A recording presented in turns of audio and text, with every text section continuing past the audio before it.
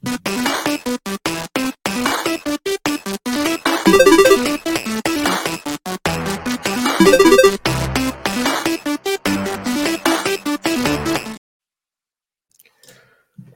everyone, to the PFF Fantasy Podcast. I am your host, John Macri, fantasy analyst here at PFF, and I am once again joined by PFF's lead fantasy analyst to help us recap another fun week in the NFL, the great Nathan Jahnke. Nate, how are you, good sir?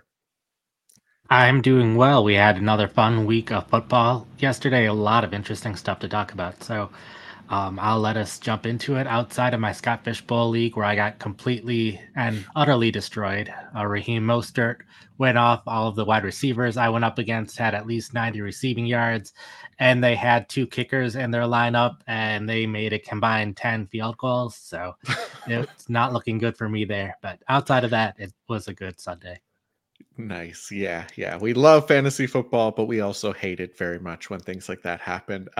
So I feel your pain there.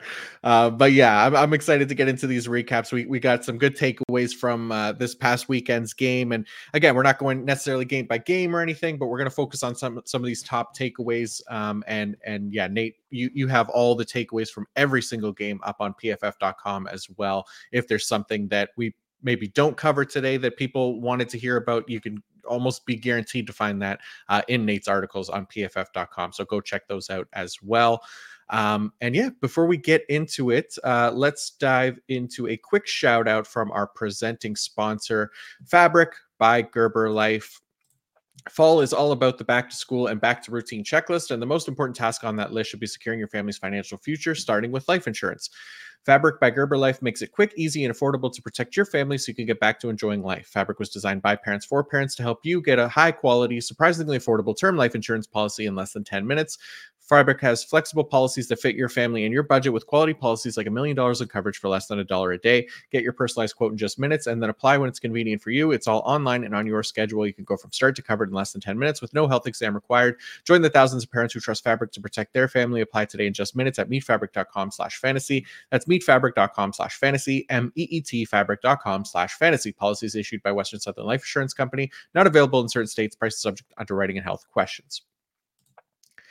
All right, let's get into it here and start things off with interesting development out of Houston, specifically with their backfield.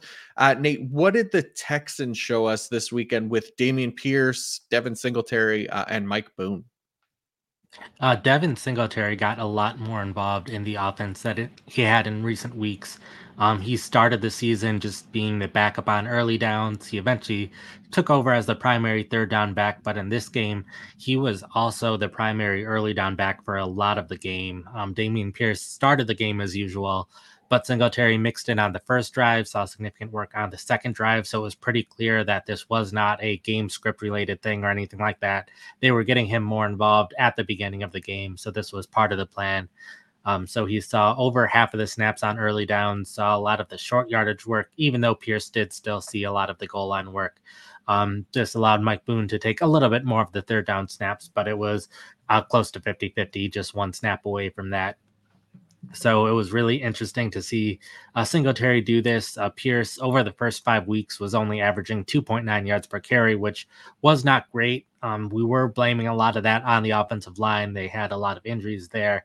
A lot of those players have come back now, but Singletary was looking fine in the run game in previous games. So it looks like they made this change, and Singletary was the more effective runner in this game, averaging 4.8 yards per carry compared to 2.6 by Pierce. So this is very well something that could continue going forward. Pierce will still be involved at times on early downs, but Singletary could be the every down back in Houston going forward. I know in Buffalo, he didn't get the most respect, but he did grade very well as a runner in his time in Buffalo, even though that offense was very much focused on the passing game. So Singletary didn't necessarily always get huge chances to accumulate a lot of stats, but now he might have that opportunity here in Houston. So Singletary is definitely someone that I would look to pick up off the waiver wire, and Pierce is someone that kind of week in and week out, when I'm doing my start sit column, I've been leaning towards either writing him as a sit or just not including him, even though I'm probably not starting him. But now it's definitely at a point where you probably don't want or you don't want Pierce in your starting lineup. Yeah, I'm with you, and it yeah really kind of came out of nowhere almost because even in week 5, like Singletary played, but I don't think he even got a single carry in that game, right? So he was like basically not involved at all, and then goes for the to this week where it basically becomes much more involved, and yeah, pushes Damian Pierce potentially down the depth chart. So, like you said, Singletary he's been effective. He's never had necessarily like a huge amount of opportunity, but he's always kind of been effective and definitely been more effective than Pierce this year. So that'll be interesting to kind of keep an eye on. And I'm with you. I would be adding Singletary for sure off the waiver wires. All right. In the next piece of running back news out of Cleveland, where the Browns shocked the 49ers with a 19-17 win at home to end their undefeated season, helped by Kareem Hunt, who goes for 47 yards and a touchdown on the ground, leading the Cleveland backs for fantasy purposes this week. So, Nate, what did this backfield deployment look like to make that happen? Yeah, this was kind of similar. We saw Hunt get more involved in the offense, although maybe not to the same extent that Singletary did in Houston. But he was the first one to get a carry in this game, so it was similarly alarming at the start of the game that Hunt was getting more involved. Probably the biggest piece here is that in the past couple weeks, Pierre Strong was getting a significant opportunities on early down, seeing maybe a quarter of the offensive snaps on early downs, and Hunt completely took over those snaps that Strong was taking. He only had one offensive snap in this game, but he also started to take some of the work away from Jerome Ford. For a lot of the game, Hunt was outperforming Ford. He was over the first roughly 3 quarters, averaging 6 yards per carry, where Ford, his best run was for 6 yards. So Hunt was looking a lot better, but then Ford at the end of the game in the fourth quarter played very well, 5 carries for 52 yards. So his statistics started to look a lot better. He started seeing a little bit more work late in the game. So it's possible Ford did enough late in the game to kind of keep his starting job going forward, but Hunt seems like he's going to be a bigger part of the offense going forward. And it's possible he could overtake Ford if he starts playing better than Ford. So he's another player that I'd be looking to get off the waiver wire. Probably not someone I'd be willing to put in my starting lineup quite yet. Just rather see how this backfield ends up shaking out over the next couple weeks. But I think it's at least possible that Hunt will be the starter late in the season. So someone I'd want on my roster in case he ends up winning that starting job at some point. Yeah, I'm with you. I think too, like coming out of the bye week, that seeing this increased usage for Hunt and the running game really hasn't been very effective with Nick Chubb out, and some of that has been the offensive line as well. Like they did well this week against a very good San Francisco D line, but like coming into this week, that the offensive line had combined for a 54.8 run blocking grade, after being like one of the top 6 offensive lines in the league last year in run blocking. So they got a lot closer to that this week. So I think that's potentially a huge boost if that offensive line can kind of get back to what they were last year, because they got to make up for not having Nick Chubb back there. So if Kareem Hunt or Jerome Ford, whoever it is that ends up emerging here, and potentially Kareem Hunt, that could be some more fantasy potential there as well in Cleveland. So good to see. All right. On to Minnesota now. The Vikings squeak by the Chicago Bears in a game where there was not a lot of fantasy production, but there was at least a player whose usage was good, but another one of those struggling fantasy producers. So, Nate, tell us about Alexander Madison. Yeah, so he was someone the last 2 weeks kind of saw a decent drop off in his offensive playing time. Especially last week, Cam Akers was starting to see more of the work on early downs. They were using their fullback CJ Ham a lot on third downs, and both of those trends started to reverse a bit in this game. Madison was seeing roughly the same amount of early down work that he was seeing early in the season. CJ Ham still took a couple third downs here and there, but Alexander Madison was still the primary running back on third downs in this game. So his playing time was very similar to what it was before the Cam Akers trade. So that was very good to see for Madison. Akers for a while didn't even see a carry. Some people were thinking that he wasn't playing, but he was at least seeing a couple snaps here and there. He wasn't all that effective in the run game, but this was his third time in 4 weeks with 17 or more carries. So even though the production wasn't quite there in this game, he is seeing a ton of volume in the run game. And in the passing game, he was more involved this week than some past weeks. Fourth time in his career with 7 or more targets, so saw plenty of targets in this game. Um, so even though the production wasn't quite there, he's someone that I'm probably comfortable keeping in my fantasy starting lineup going forward, since I think he will continue to see lots of carries and still be at least somewhat involved in the passing game. So definitely a good sign for anyone who drafted Madison to be a starting fantasy running back this year. Yeah, I just wish he'd be more effective. That's the only thing, because I've been trusting him as well. The volume's there, just but yeah, like I think this is like 4 of 6 games now this season. He's delivered 3.5 yards per carry or less. This last week being the worst one, 2.4 yards per carry. So that's been a bit of a bummer, but nice to see that the volume is there. Just would have hoped against Chicago would have had a better game, but potentially could get there in the weeks ahead, because the volume, like we said, is the main thing. So we just need him to be more efficient. But um, how about with week 2 of Jonathan Taylor's return to the field? He had a surprisingly low workload in week 5. It was expected to see an increase in week 6. Zach Moss obviously was still involved as well. He scored a touchdown this week for the Colts. So how much more involved was Taylor this week, Nate? This was about as close to a 50-50 split that you can see in a backfield with Moss and Taylor. At halftime, it was exactly 50-50 in terms of how much playing time both of them were seeing. In the third quarter, it was similarly fairly close to 50-50. It was just that fourth quarter where Moss was in for a drive. They were playing from behind, so before they were just fine subbing in the backs every couple of plays, but because they were passing to try catching up, they didn't have time to sub the running back in and out. So Moss was in for a longer drive. Taylor was in for a shorter drive, which is why Moss ended up with slightly more offensive snaps.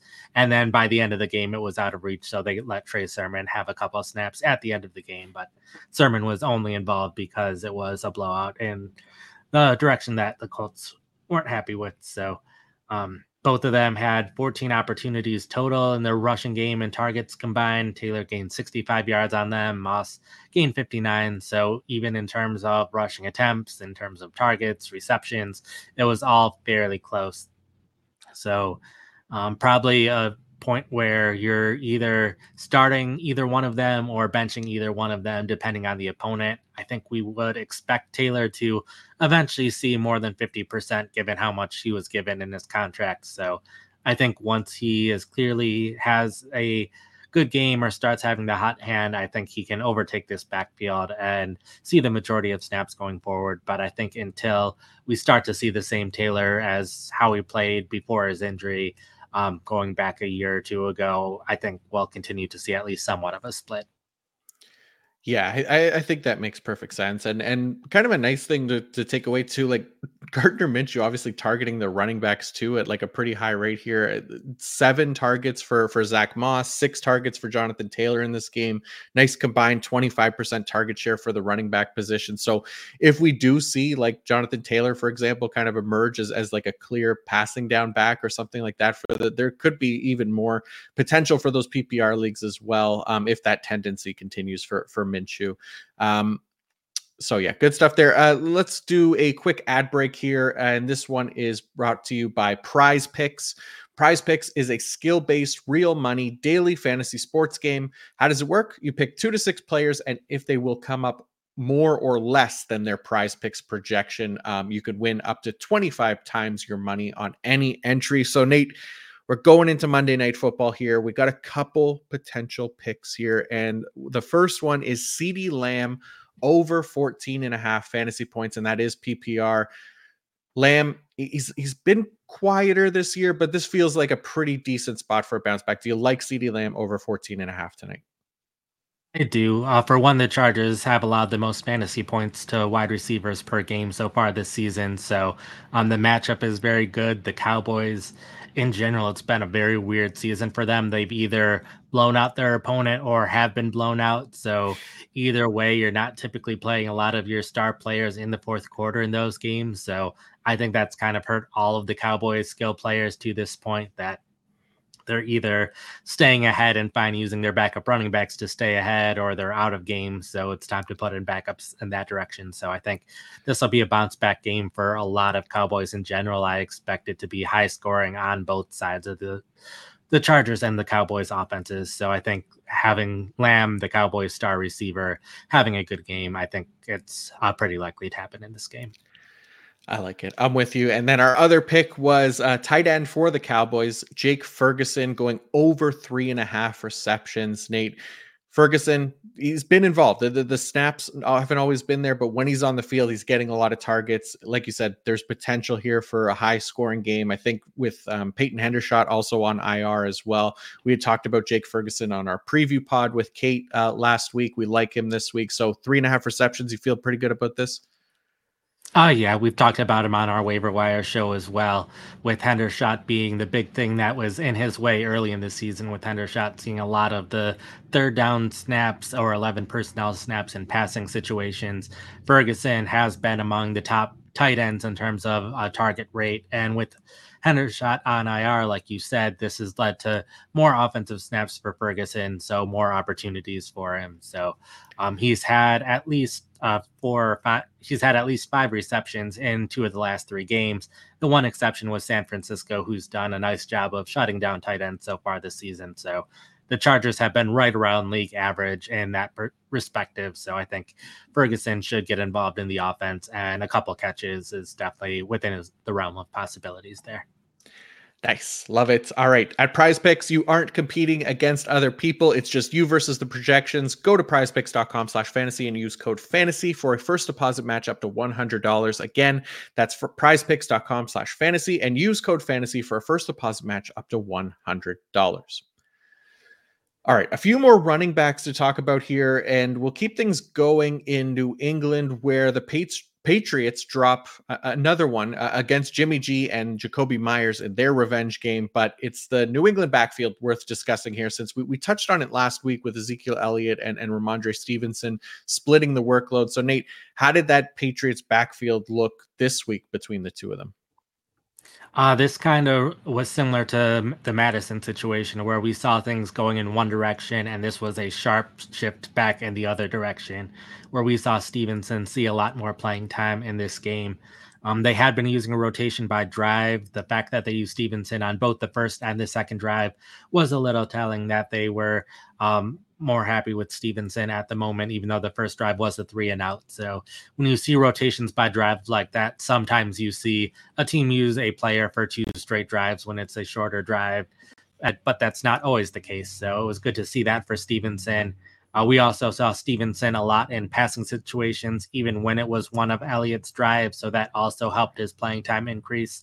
And then it's worth noting Stevenson missed almost the entire third quarter in this game due to injury, but came back in the fourth quarter. So I just was looking at the graph that if you are watching this rather than listening, you'll see that he played over 50% of snaps, saw 36 snaps compared to 20 by Elliott.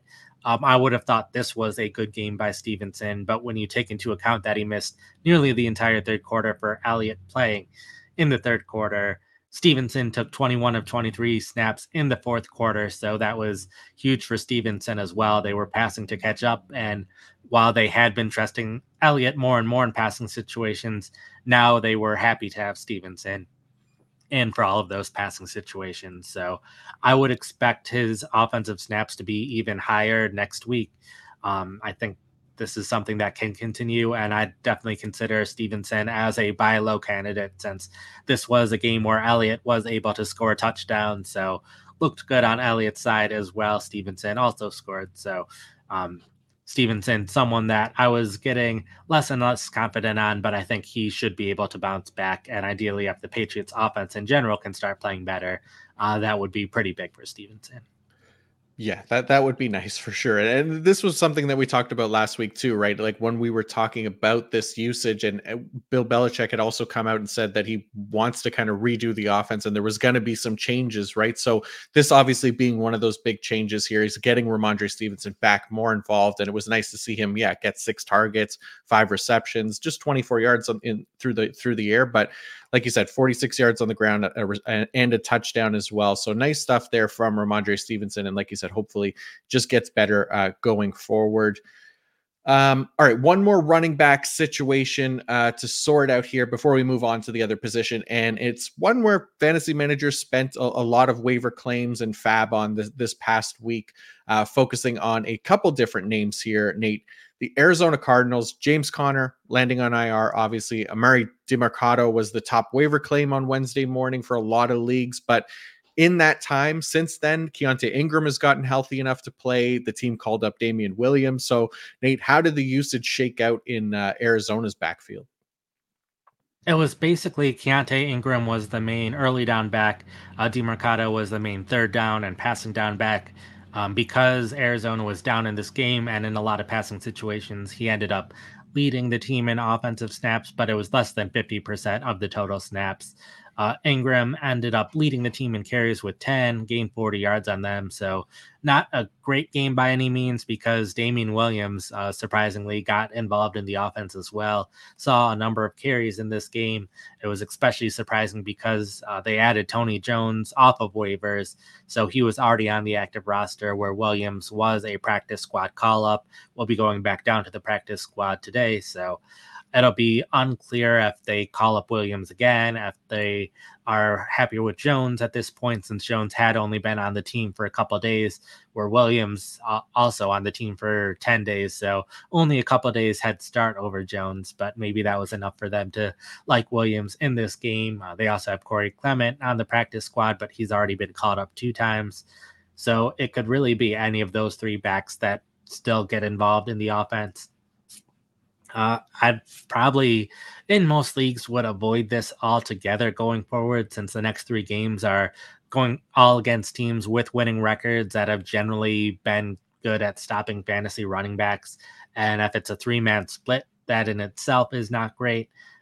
Because Ingram was the one getting the most touches, even with this game script, he's probably the one of the 3 that I'd want going forward. If you had to have any, or I guess of any of these 5 running backs, really, Ingram would be the one to have. There's at least a chance that DeMarcado gets more involved in the run game, but he got plenty of snaps in the passing game. And if they rather have a committee backfield, I don't see Ingram getting a lot of carries unless they find one of these other running backs that they trust in the passing game. But I don't think any of them, I guess Williams, a lot earlier in his career, had plenty of opportunities in the passing game, but not as much in the past few years. So I would expect DeMarcado to continue to lead this offense in offensive snaps in the backfield, but Ingram to continue to get the most touches. So again, one I'd avoid, but if you need an Arizona running back because you're in a deep enough league that warrants having one of them, Ingram would be the one that I'd have. Yeah, that's fair. Yeah, we talked about this one on the preview pod as well, and had mentioned that there could definitely be some shenanigans with the usage here and potential for split carries and touches. So we did caution to avoid for this week just to kind of see how it plays out. Hopefully people listen, but it did not really play out in a clear way. So it still becomes, like you said, kind of a group to avoid kind of going forward here. So that'll do it for our running backs. Let's go on to some wide receiver situations now, and start with the Carolina Panthers, who we know are hooked on a Thielen over there, but there's also a few other wide receivers in that offense as well. Just ones that maybe aren't nearly as productive as old Adam Thielen. But second on the team in receiving yards this past week was DJ Chark. So Nate, was there anything from Chark and his usage to give fantasy managers hope for a second fantasy relevant Carolina wide receiver?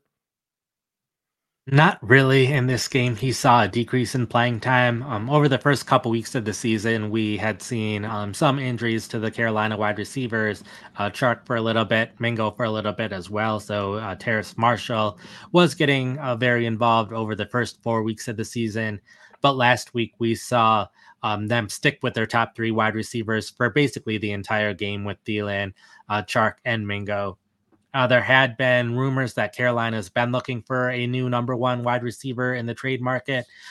Guys either from Denver are a possibility. I know T. Higgins is a name that's always brought up if Cincinnati is willing to trade him, but it had seemed like Mingo would be the one getting benched out of those 3 wide receivers based on what reporters were saying.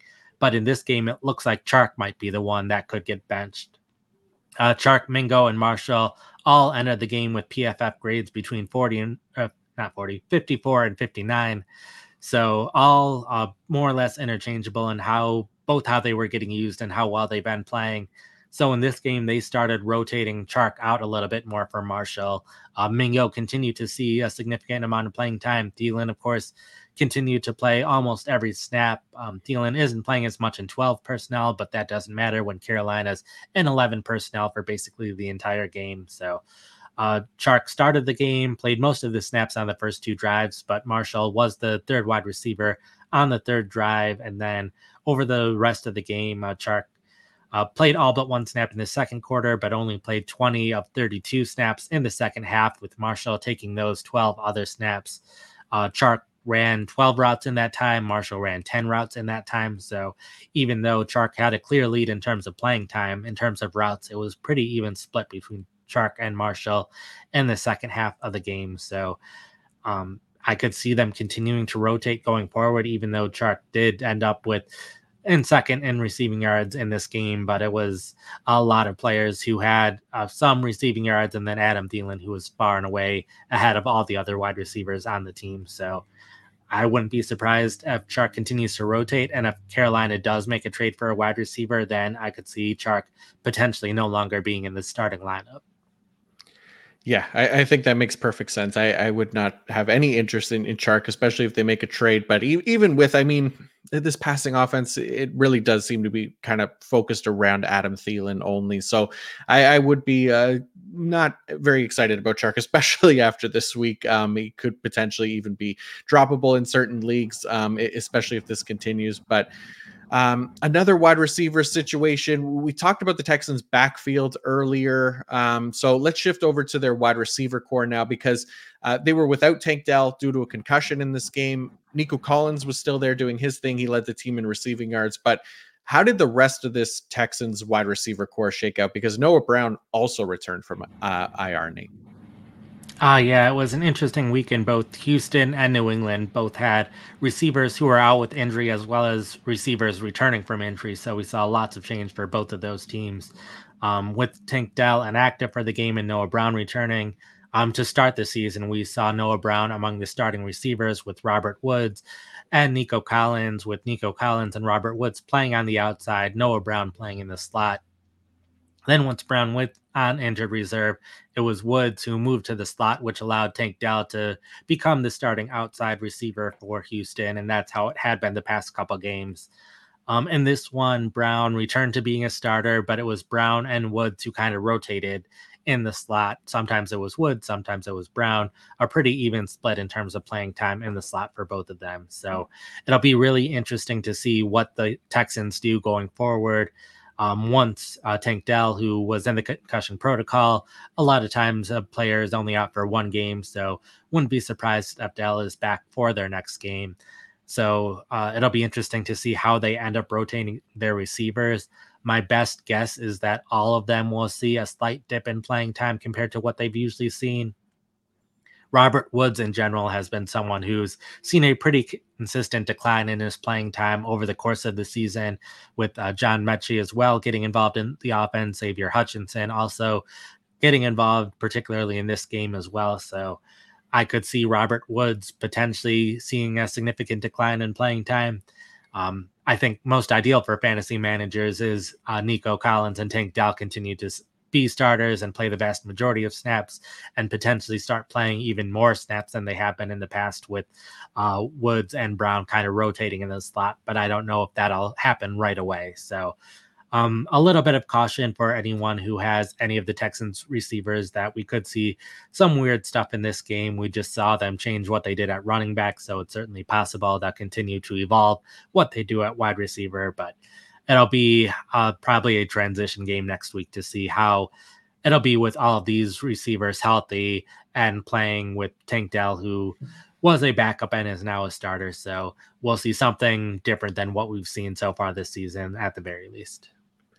Yeah, for sure. And next week for the Texans, they're on a bye, so it gives them another week to get healthier as well. So Tank Dell should return. We should get a better kind of clearer picture of what this offense with all those wide receivers healthy in week 8 will look like. So yeah, I'm with you. Hopefully it's Tank Dell and Nico Collins, and we don't have to deal with like a rotation of a too heavy of a rotation over there. But Dell and Collins have been awesome this year. So hopefully they keep giving them opportunities. You did mention, yeah, the Patriots as well, Nate. So they again, similar situation there. They were without Juju Smith-Schuster, no Demario Douglas. But they also got Tyquan Thornton back. So anything to take away from how New England used their wide receivers? Yeah, so Kendrick Bourne typically has only played in 11 personnel. He became an every down receiver. He had a big game this week, so good to see that out of Bourne, but I wouldn't be surprised if next week his playing time declines again. So even though he looks like someone who would be good to get off the waiver wire, I'd probably lean towards some other wide receivers who we'll talk about tomorrow, which of those wide receivers I'd consider targeting. But so Bourne started playing there, and Tyquan Thornton returned, and he was playing in 11 personnel. More often than not, at least. Kendrick Bourne had been playing more outside receiver so far this season. He was the primary slot receiver in this game, so also expect him to go back outside once some of these other wide receivers are healthy. It was also interesting that they activated Jalen Rager off the practice squad when they had their other 6th round receiver healthy, Bodie or however you pronounce his last name. He's been inactive the past couple of weeks, played significantly in week 1. So it was a little surprising that they went with Rager over the rookie in this one. But it's again Juju Smith-Schuster, Demario Douglas, both dealing with concussion. So wouldn't be surprised if they are back this week. Juju Smith-Schuster already not playing as much playing time as we expected, playing a lot in 12 personnel, not so much in 11 personnel. So I really don't know how much playing time Tyquan Thornton will be getting going forward. Devontae Parker has had a pretty solid role in the offense in terms of playing time, playing significantly in both 11 and 12 personnel, the only wide receiver on the team that's been seeing a very high percentage of offensive snaps, but he really hasn't done a lot with those snaps so far this season. So people were speculating that Thornton might take over for Parker as the starter.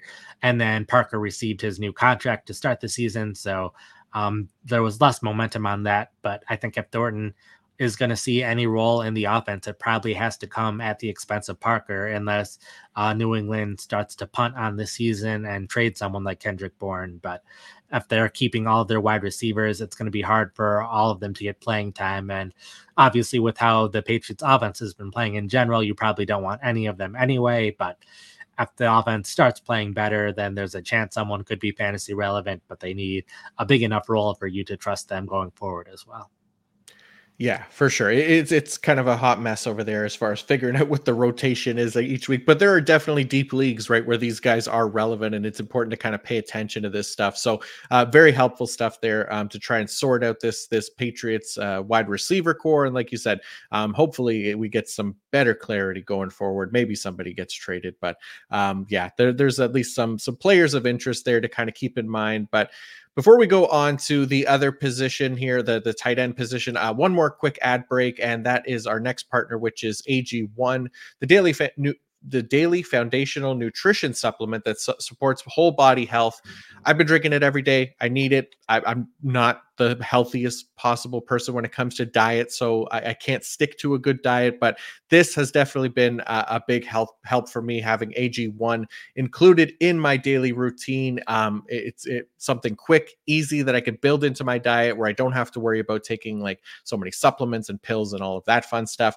Just wanted a single solution that supports my entire body and covers my nutritional basis every day. Wanted better gut health, a boost in energy, immune system support, and wanted a supplement that actually tastes great. I throw my AG1 into a fruit smoothie every morning and start the day off with everything I need for my body, like I'm giving my body the nutrition it craves. So again, as someone who can't be alone in wanting to improve their health and has a difficult time doing so when it comes to overall diet, adding AG1 to my day has been a game changer in that regard. I get 75 high quality ingredients that give me key daily nutrients and support energy, focus, strength, and clarity. Just mix one small scoop with my smoothie and drink it first thing each morning. Done. Simple as that. Another added bonus is that it costs less than $3 a day, which is pretty good if you ask me. It's a relatively effective daily habit with high quality sourced ingredients.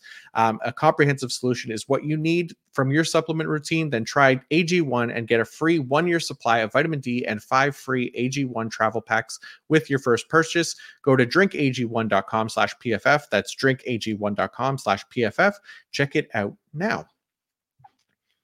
All right, last position to go over on the day, and that is the tight ends. And we'll start with another rookie tight end here.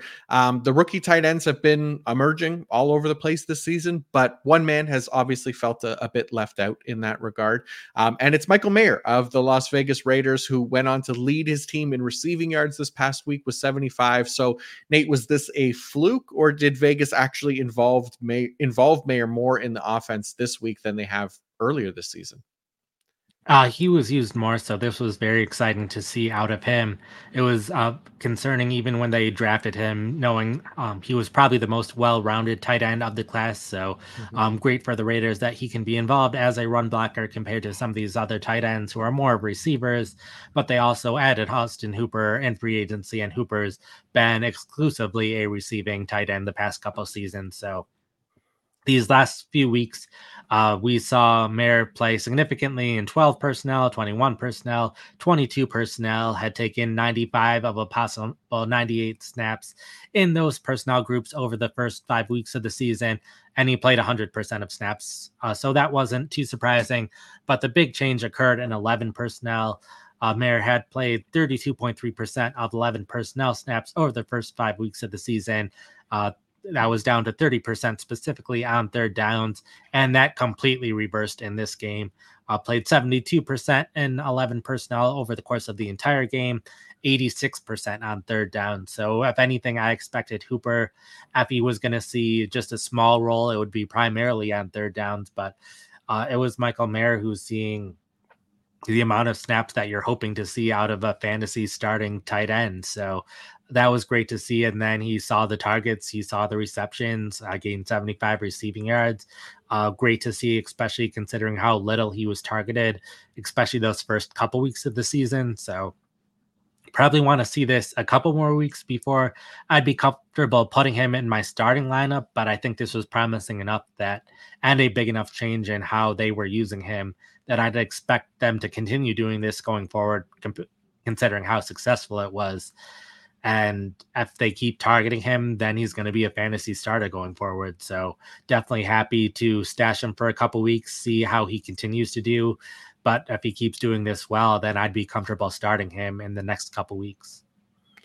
Yeah, I'm with you. This has been nice to see. And yeah, like I said, he'd kind of been the odd man out from this rookie tight end class, but getting more involved this week. So hopefully that sticks. And then we can have a really nice rookie tight end class to help us boost that position a little bit more. That has been a bit of a wasteland from time to time in the past few seasons. But let's go from one rookie tight end who led their team in receiving yards to a sophomore tight end who went on to do the same. This one from the Arizona Cardinals and Trey McBride. So we know Zach Ertz has given us a few instances of usable fantasy production this season, but now it's McBride who leads the way in terms of production. So Nate, did the usage match up with the production here for these Arizona tight ends this past weekend? Yeah, we did see a boost for McBride and a decline for Ertz in playing time. Ertz saw his decline both in 11 and 12 personnel in this game. Over the past few weeks, it had been McBride taking a significant amount of snaps in 12 personnel, and Ertz kind of rotating in and out with Jeff Swaim, who is primarily a blocking tight end at this point in his career. So in this game, it was mostly McBride and Swaim taking the 12 personnel snaps. They saw 9 each, where Ertz only played 4 snaps.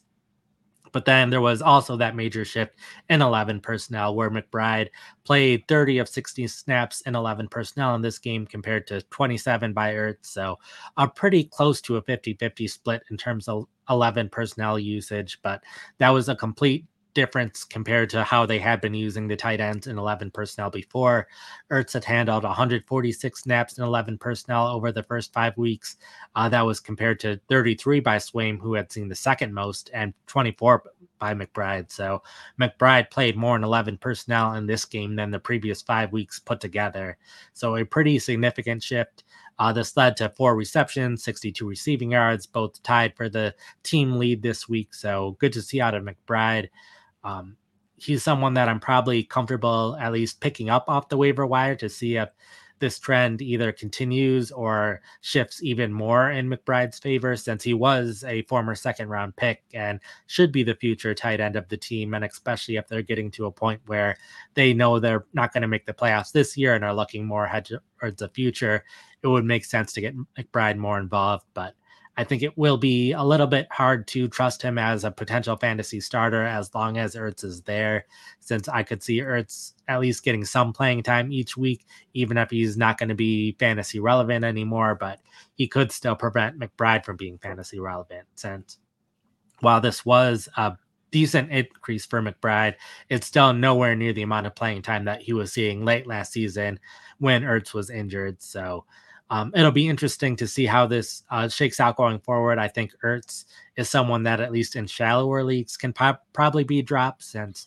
I'm guessing this will be a trend that continues of at least closer to a 50-50 split rather than going back to Ertz being the clear top tight end. But it'll be interesting to see how this shakes out going forward.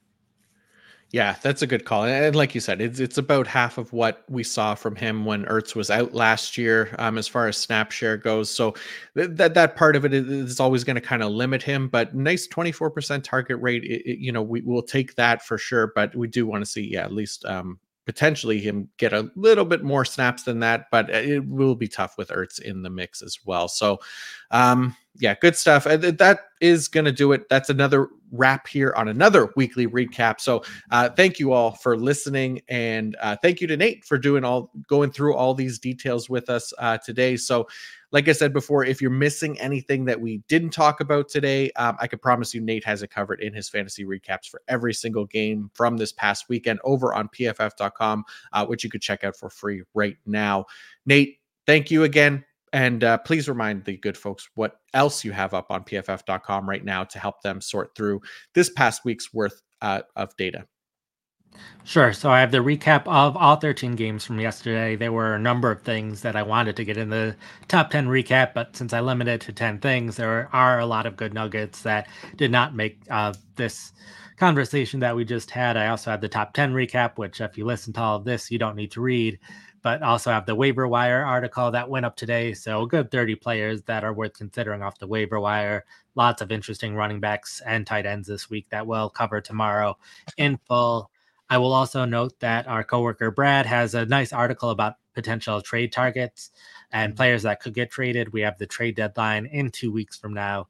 So some of the situations that we were talking about now, there's at least a small chance that Ertz could get traded. I mentioned Kendrick Bourne could get traded. A lot of these kind of conversations of players who have high upside will get a bit more information within these next couple weeks of if a player will or will not get traded. So definitely check that out to see who could get traded, because that also has plenty of fantasy football implications going forward. Nice. Yeah, I'm excited. Potentially busy trade deadline. Hopefully, give us some excitement over there and shake things up. But yeah, again, a huge shout out to the PFF data collection team, as always, for crushing another monster weekend of games. There is no better football data available anywhere, and we owe it all to the best data collection team in the multiverse. Again, thank you all for listening. We will be back tomorrow to go over the week's top waiver wire targets. Good luck closing out those fantasy matchups with Monday Night Football tonight. And until next time, peace out.